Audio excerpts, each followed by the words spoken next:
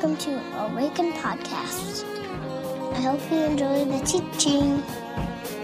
All right, friends, saddle up, partners. Kind of the Western theme there, saddle up, just going for it. Look, Harry, more hitchhikers. Pick them up. You want to hear the most annoying sound in the world? Oh, okay. All right.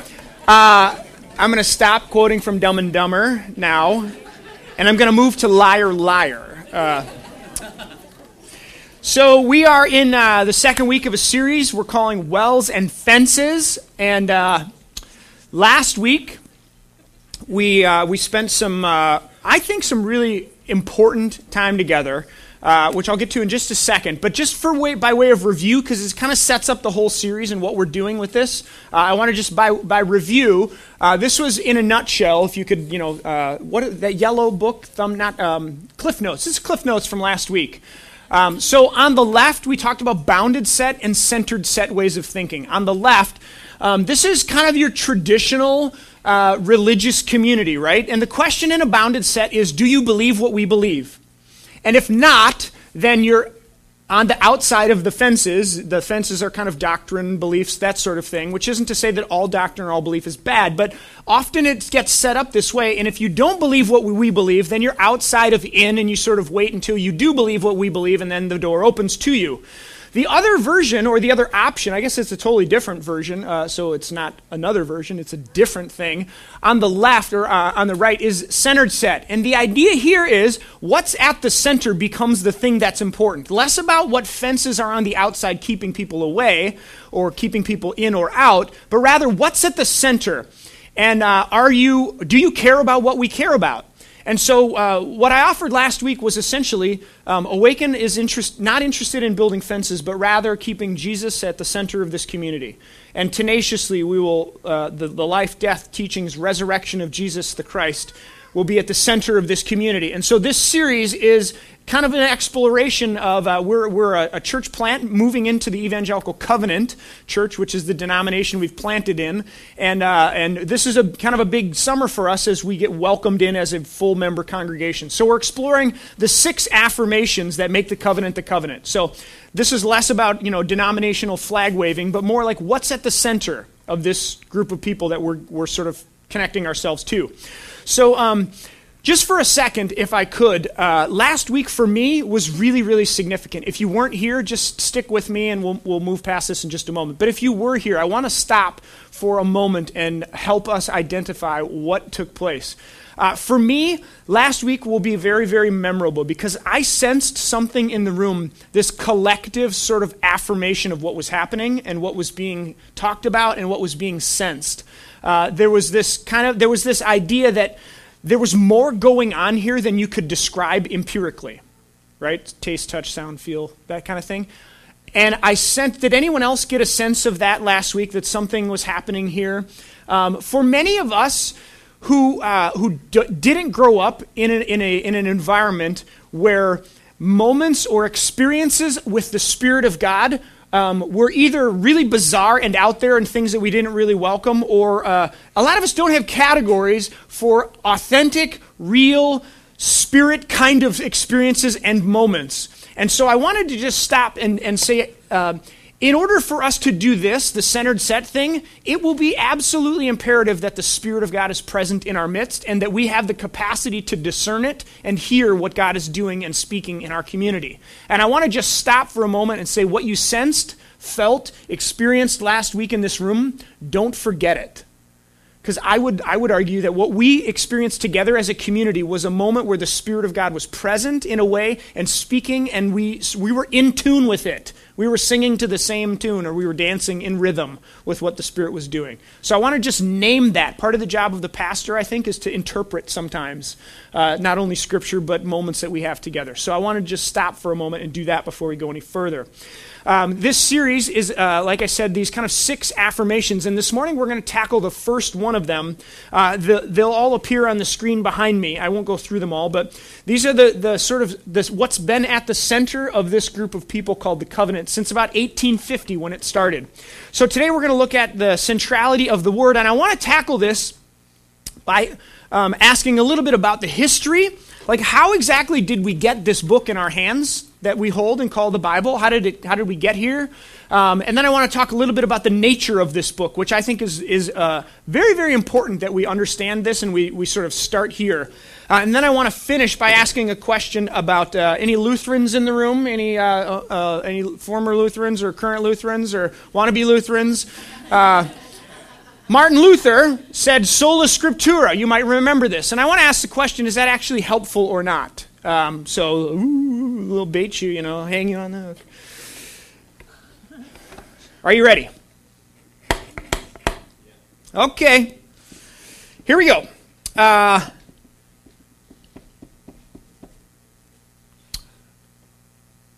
about to shake. Let me say this.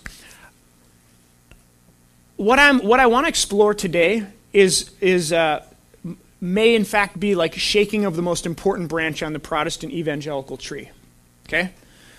For many, the Bible has been at the center of theology and what does it mean to be a Christian and what does it mean to be evangelical in the broad sense. Okay? Not evangelical, vote right wing, get a microphone in front of your face, that kind of evangelical, but like just Protestant Reformation theology. The Bible has been at the center of it. And what I want to do this morning is actually start, you might feel that this experience might feel like the ground beneath you is shifting a little bit. And I want to just do this. I'd ask that you hold a couple things together as we do this. In one hand, I'd ask that you hold what you know of me as your pastor and my love for and my love for study of the Scriptures and the teaching of the Scriptures. I want you to hold that in one hand, and in the other, hold what you're hearing this morning. Because if it's possible that this could be interpreted as, well, Micah, doesn't think the Bible's important and other things. Not at all the spirit of this. But I do want to challenge some of the ways that we think about the Bible, because I would argue that it's a little shifty. The ground on which we've built some of this is a little shifty, and I want to root it in something more solid, okay? So in order to get there, you might have this feeling as we go, sort of like, I'm not really sure about this. I feel like we should be defending or shooting something at him. Hang with me, okay? And I hope that by the end of this, it pays out and you go, okay, so just withhold judgment till the end. Is that fair? Okay, let's do this. Let's jump in. So this idea of history or the Scriptures, this is how the covenant has talked about the Bible in our sort of history. You'll see it on the screen here behind us. The Scriptures, both Old and New Testaments, are the only perfect rule for faith, doctrine, and conduct. So this book, Old and New, this is the only perfect rule for faith, doctrine, and conduct. And the spirit in which our forefathers and mothers have tried to read this book, they talk about it in a couple of adjectives, one being humbly, that we don't have the final say, we have a perspective, not the perspective, and so we study this humbly, we come to the text humbly, we come to the text communally, like together. When we study the Word of God, it's important that we do it in community and not in isolation, so that one particular view or vantage point doesn't get, that might need to be challenged, doesn't get challenged because we're in isolation. So we read together, we read communally, we read this thing rigorously. I've said this before to this community, you all are theologians. Whether you believe it or not, you ought to be, and I would say you should be. If you follow Jesus, this is your task. This is not just my job. We are all theologians together. We all do the work of understanding and thinking about God. And my hope for you is that you do so critically, that you do so with well-formed thoughts and, reasonable thoughts about why you believe what you believe. So we're all doing this together rigorously, that we would read it charitably. We hold the beliefs that we hold with open hands, in the sense that we recognize that 10 years from now, you may find out something that you don't know about God. God forbid that would ever happen, right? We've got it, lock it down, lock box, throw away the key, we've got it. No, we hold these things loosely. We hold them firmly in the sense that we believe what we believe because we've thought about it critically, but we hold them loosely. So humbly, communally, rigorously, charitably, and holistically. That the Scriptures, the gospel is not just about the saving of souls. In fact, I would argue it's way more than that. It's that at base level. But it's way more than that. It has to do with the whole world that God had made, body, mind, and soul, not just evacuated souls to heaven someday when we die, totally different sermon. But that this thing is holistic. The gospel talks about all of that. So these are some of the words that the covenant has used to describe our study of and the importance of the scriptures in our communities. Now, you might recognize, you might notice, conspicuously absent from this list are words like infallible, inerrant, inspired. Right? If you didn't grow up in evangelical culture, in the 1970s, there's this huge debate. They called it the battle for the Bible. In fact, if you go on the Googles and type that in, man, saddle up. It's actually quite humorous. For me, I think it's funny. You might not. I don't know. I should speak for myself. But it had to do with the authority of scriptures and the legitimacy of the scriptures and therefore the accuracy and the place of the Bible in our communities. And truth be told, this whole battle for the Bible, inerrant, infallible, inspires, these became fences by which people were determined in and out. It was quite ridiculous. The Covenanters have, and I just love this. This is our position, or the Covenant's position on the inspiration and the infallibility and inerrancy of Scripture is as follows, and I quote now. All Scripture is inspired by God and useful for teaching, for reproof, for correction, and for training in righteousness, 2 Timothy 3. The Covenant Church has chosen not to be more precise than this in its stating its view of inspiration. I don't know why I'm the only one that thinks that's funny. It's like this minimalist, centrist kind of approach. The main things, major on the majors, minor on the minors. So this is kind of where we begin. Now, I want to talk about history, nature, and then this question. So jumping in with history, let me ask this one question. Or let me get at it by asking this question. Paul, in 2 Timothy chapter 3, says, all Scripture is inspired. Your text might say God-breathed. All Scripture is inspired. My question is, what is Paul's referent? Now think about this. What's Paul referring to? Okay? Think about when Paul's writing somewhere between like 70 AD and 100 AD, let's call it. I'm sorry. Oh, yeah. I mean, what's Paul's referent? Yeah, I would submit Paul's referent, what he's referring to is Torah, prophets, law, right? It's the writings, it's Old Testament, essentially. Paul, arguably, when he's writing, there are still books of the New Testament that are in this book that have not yet been written. So when Paul says all Scripture is God-breathed, and we read it, we assume, well, yeah, it's 66 here, 39, 27, Old Testament, New Testament, it's right here, buddy. But is it possible, maybe I could ask the question in a different way, is it possible that when Paul wrote this text, 2 Timothy chapter 3, verse 16, that he did not in fact believe or know that what he was writing is what we would eventually call Scripture? Is it possible that when Matthew, Mark, Luke, and John wrote the accounts of the Gospels, that they didn't in fact know at the time that what they were writing would be called what we call the Word of God? Is it possible that when these writers were writing, they were writing letters to the Ephesians, the Corinthians, the Philippians, to Timothy's, the so-ons and so forths? And is it possible that they did not know that this was in fact Scripture? And the reason I'm like teasing this, the reason I'm sort of needling this, is because for me it begins to start, it pulls some of the threads that unravel this thing that we call inerrant, infallible, these views of the Bible that we have about the Scriptures and the Word of God. Because when Paul himself wrote, I would say that when he wrote this, all Scripture is God-breathed, he wasn't talking about what he was writing. But we would. So how do you navigate that tension? How do you understand that?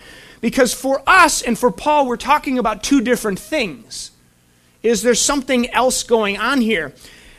A little bit about the process in which we got this book, right? So by the time Jesus rolls around, we're talking about the turn of the millennia. He dies in 33, our best guess.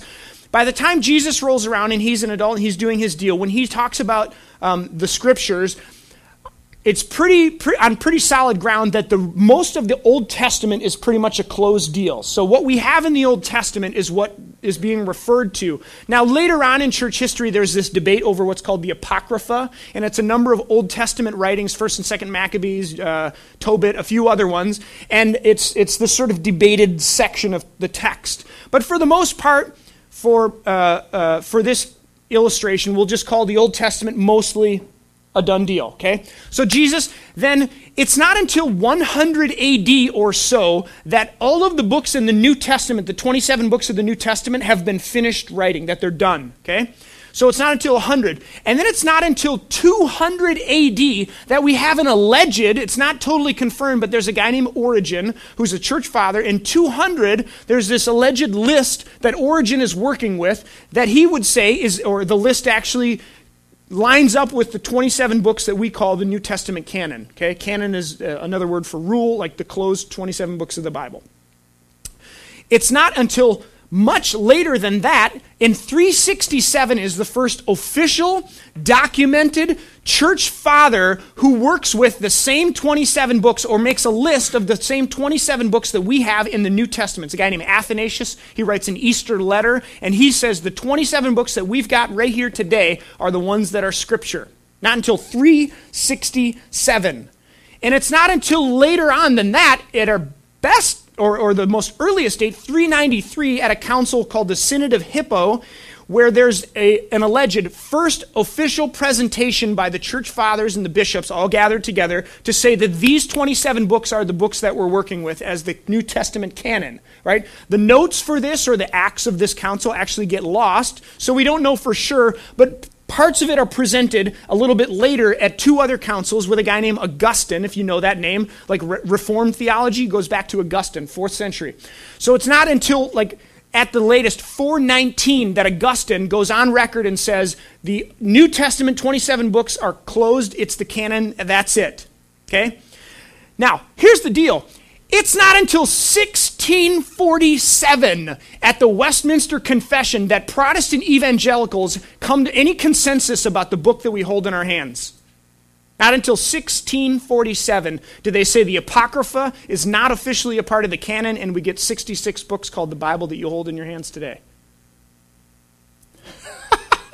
Now, I'm in seminary, one of my first theology classes in seminary, and I'm sitting here listening to all this, right? I grew up total evangelical culture. It's like the Bible, whoa, sola scriptura. If the word says it, I believe it. This is the culture I grew up in, right? So it's like, the Bible is it. It's the linchpin, it's the cornerstone of this theological conception. So I'm sitting in this classroom, and I'm sitting there going, and much more detailed, right? There's a lot going on here. There's all these councils and these meetings and these people who are deciding, is it in or is it out? There are literally a number of books that were on the table that ended up not making it into the canon. In fact, some of the books that are in here were highly contested, very debated. Esther, one of the books, or Book of Esther, Revelation, Jude, Hebrews, James, all almost didn't make the text, almost didn't make the canon. Luther himself, in the mid-1500s, argues that James, Jude, Hebrews, and Revelation should not be in the canon. He called it the anti-legomena, not in the word or not with the word. Martin Luther, sola scriptura, right? This guy. He's arguing in the 16th century that these books shouldn't be in the text. So I'm sitting here and I'm looking around at all my friends and I'm going, am I the only one thinking that, did we do a background check on these guys that decided for us? Who's to say they didn't have a few too many drinks? Right? We're talking old school, They had to eat. They had to drink fermented things because the water was no good. They could get sick from this. So beer and wine, it was very, very part of their culture. Who's to say that at whatever council they got together, they didn't have a couple too many, and they missed one? That literally, I'm sitting in this class thinking this. This is the process. Essentially, what you're asking me to do is put all of my faith and all of my trust and my belief in the Bible on these yahoos. Yeah, they had a very rigorous criteria by which they determined whether it's in or out. You can find out all sorts of stuff about that. But essentially, what you're asking me to do is place all of my faith and trust in the Bible. Or, what if our foundational beliefs about the Bible was rooted in the God behind the text and not in the text? What if our foundational belief about this book actually is rooted not in this book in and of itself, but in the God who's revealed to us in the book? Now, I think that these, because gang, listen, I mean, you don't have to be a committed, you don't have to, I would say you just have to have a pulse to recognize the leaps that we're asking people to make when we say, do you believe in the Word of God? Because anyone who has a brain, who thinks critically and starts actually like studying and getting into this and how it happened, can present very well-formed, critical, thoughtful arguments to say, dude, you are crazy. And if our beliefs are just like, it's in the Bible, I believe it, that's enough, then we are on shaky ground. And you ought to be like, oh my gosh, or you should be a little nervous at this point. But what if our belief in God is not rooted in the text in and of itself and the process that we come to it by, but in the God behind it, who constantly, time and time again, this is why I would argue it's lasted this long, reveals God's self to us through the text. If we start there, then I think these very honest and well-thought questions about the text and the process and canonization that could like crumble the whole thing, they're not as lethal anymore. But if our belief is rooted in this book, like I think it has been often in religious communities, especially for evangelicals, I think we have some work to do there. And so I want to at least engage you in the process of saying what, maybe a good segue to the nature of the scriptures, right? Let me ask a couple of questions. What is the point of this book? What's the point? Like, at the end of the day, if you reduce it all down, and I don't encourage you to do that often, but if you were, what's the point of this book? Why is it useful? Is it because of the process by which it comes to us and the people who were involved in all the counts? Is that why it's useful? Is that why it's authoritative? Is that why it's a perfect rule for conduct, faith, and doctrine among Christians who follow Jesus? Why is it powerful? Why does it transform people's lives? My roommate in college, total philosopher, very, very critical, very skeptical of the Bible and Christians, and for good reason. He told me some stories, and I'm like, yeah, I'd not like them either if I were you. He decides to read the Gospels in the quietness of his own room his freshman year of college at State University, and he has a transformative experience where he just absolutely lays down his life and says, I want to follow this Jesus. Why does that happen?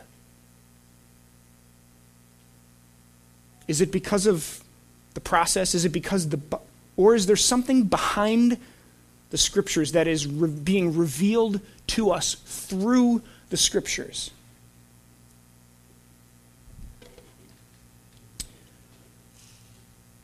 This is a collection of somewhere between 40 different authors. 1,000 years of time have been spanned from the first one that's written to the last one that's penned, and like 8 different genres. And if we hang the entire thing on 2 Timothy 3, all scripture is God-breathed, I think we have a lot of work to do. So I want to offer maybe a more solid, what I would argue, a more solid foundation for the importance of this book in our communities and for those who follow Jesus. I would submit to you that there is a much more solid foundation and that gives reason for our love of Scripture and our holding it at the center of our communities, and lo and behold, it's found in Jesus. Okay, now, if you would, just for a moment, put on your sort of theological nerd caps and just journey with me for a second. There's a guy named Karl Barth. Karl Barth was a theologian, and he wrote in like World War II, so late or early 1900s, and he gets just lambasted by evangelicals and by conservatives.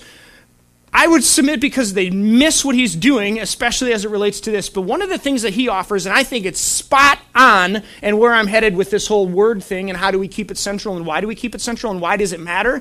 He talks about it in terms of revelation. He calls it a theology of revelation. Why is this book important? Why is it authoritative? Why is it transformative? Why is it so powerful? Why do we keep it? Why has it lasted 2,000 years? He would argue because it's rooted in revelation. And by that, and by that he meant that it's the means by which the most important move that we see God doing is revelation. He would say that God, because of grace, how can we know God? How can we have a relationship with God? It's only through grace and God's first move to reveal God's self to us in and through Jesus.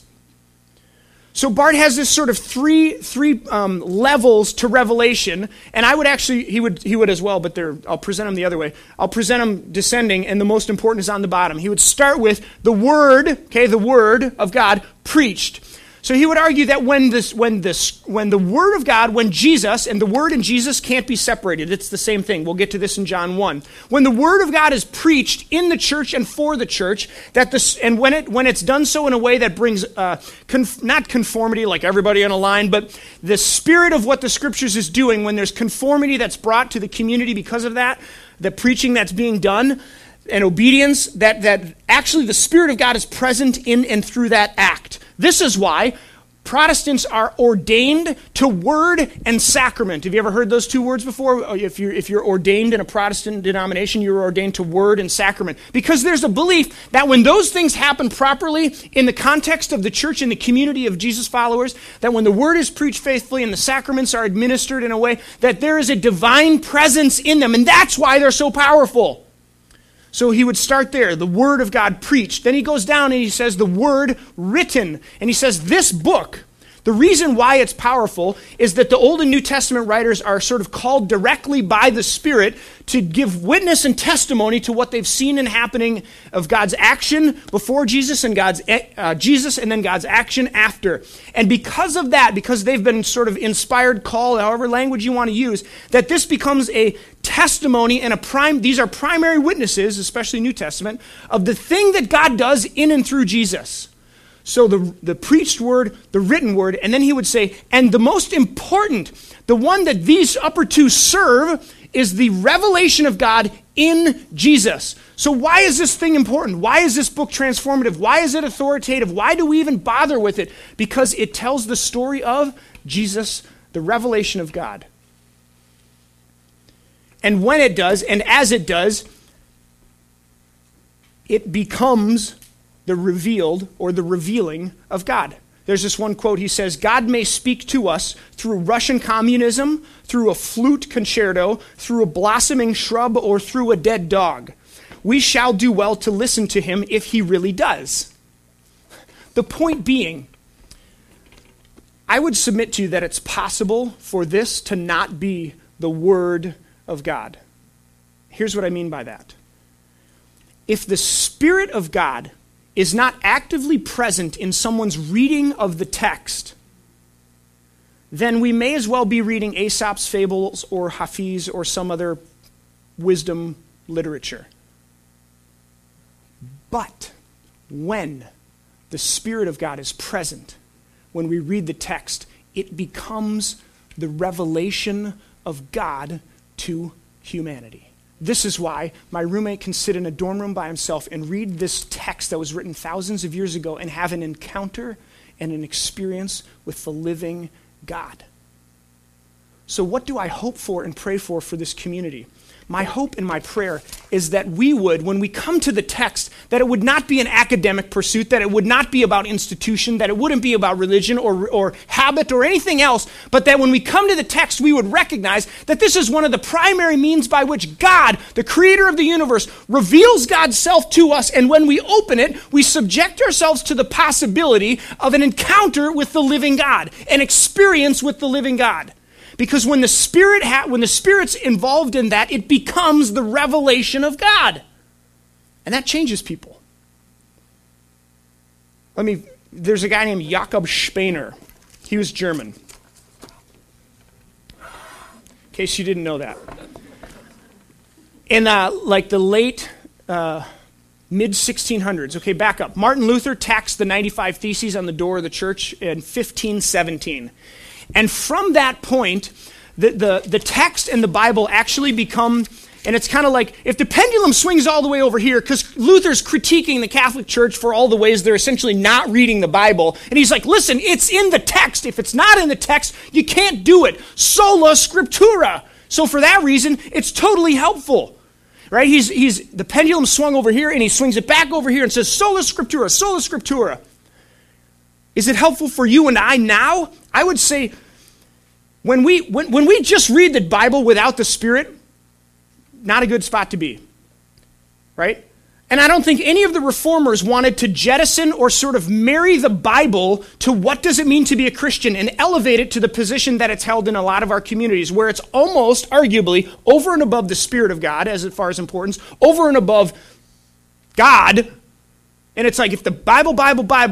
None of these folks would have argued for that, but rather they would say, sola scriptura, yeah, okay, against Catholicism, all the things going on there, contextual, yes. But when we lose the Spirit of God present in the reading of the Scriptures, we lose revelation. And when we do that, it's a dead book, it's a dead routine, it's dead religion. When we lose the Spirit, when we come to this table, it's just a religious ritual. But friends, this is more than bread and more than wine. Why? Because when God reveals himself to us through it, it becomes something more than that. So Spener, he comes along, and there's this guy, in 1600, this guy writes, the font, the pulpit, the confessional, and the altar have become the four idols of the Lutheran Church. Essentially, these things have all become rote religion with no spirit. They're dead. They're dead. They're dead. They're dead. All of them, they're dead. And Spener's like, listen, guys, when the reading of the Word becomes an academic pursuit and a sort of intellectual endeavor, and remember where he's coming from, right? Modernism, the Enlightenment, all this like mind stuff, reason. Descartes says, I think, therefore I am. Everything about where he's coming from just drives the reading of Scripture to this place of dead academic institutional pursuits. And Spener's like, oh my God. And I use that intentionally. Would you remind us that the pursuit of the reading of this book is because we are searching long after an encounter and an experience with the living God. And so when we come to this text, because it will be at the center of who we are as a community, my hope and my prayer is that it will never be that it's institutional, that it's academic, that it's only because, but rather that what we're after is the God who is behind the text, who has revealed God's self to us in Jesus and whose story is told here, in which God picks it up and makes it his word for us and to us. Because when that happens, game changer.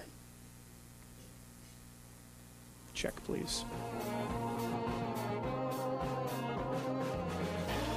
Find us online at www.awakencommunity.com or on Facebook at www.facebook.com/awakencommunity or on Twitter at Awaken Community. See you next time.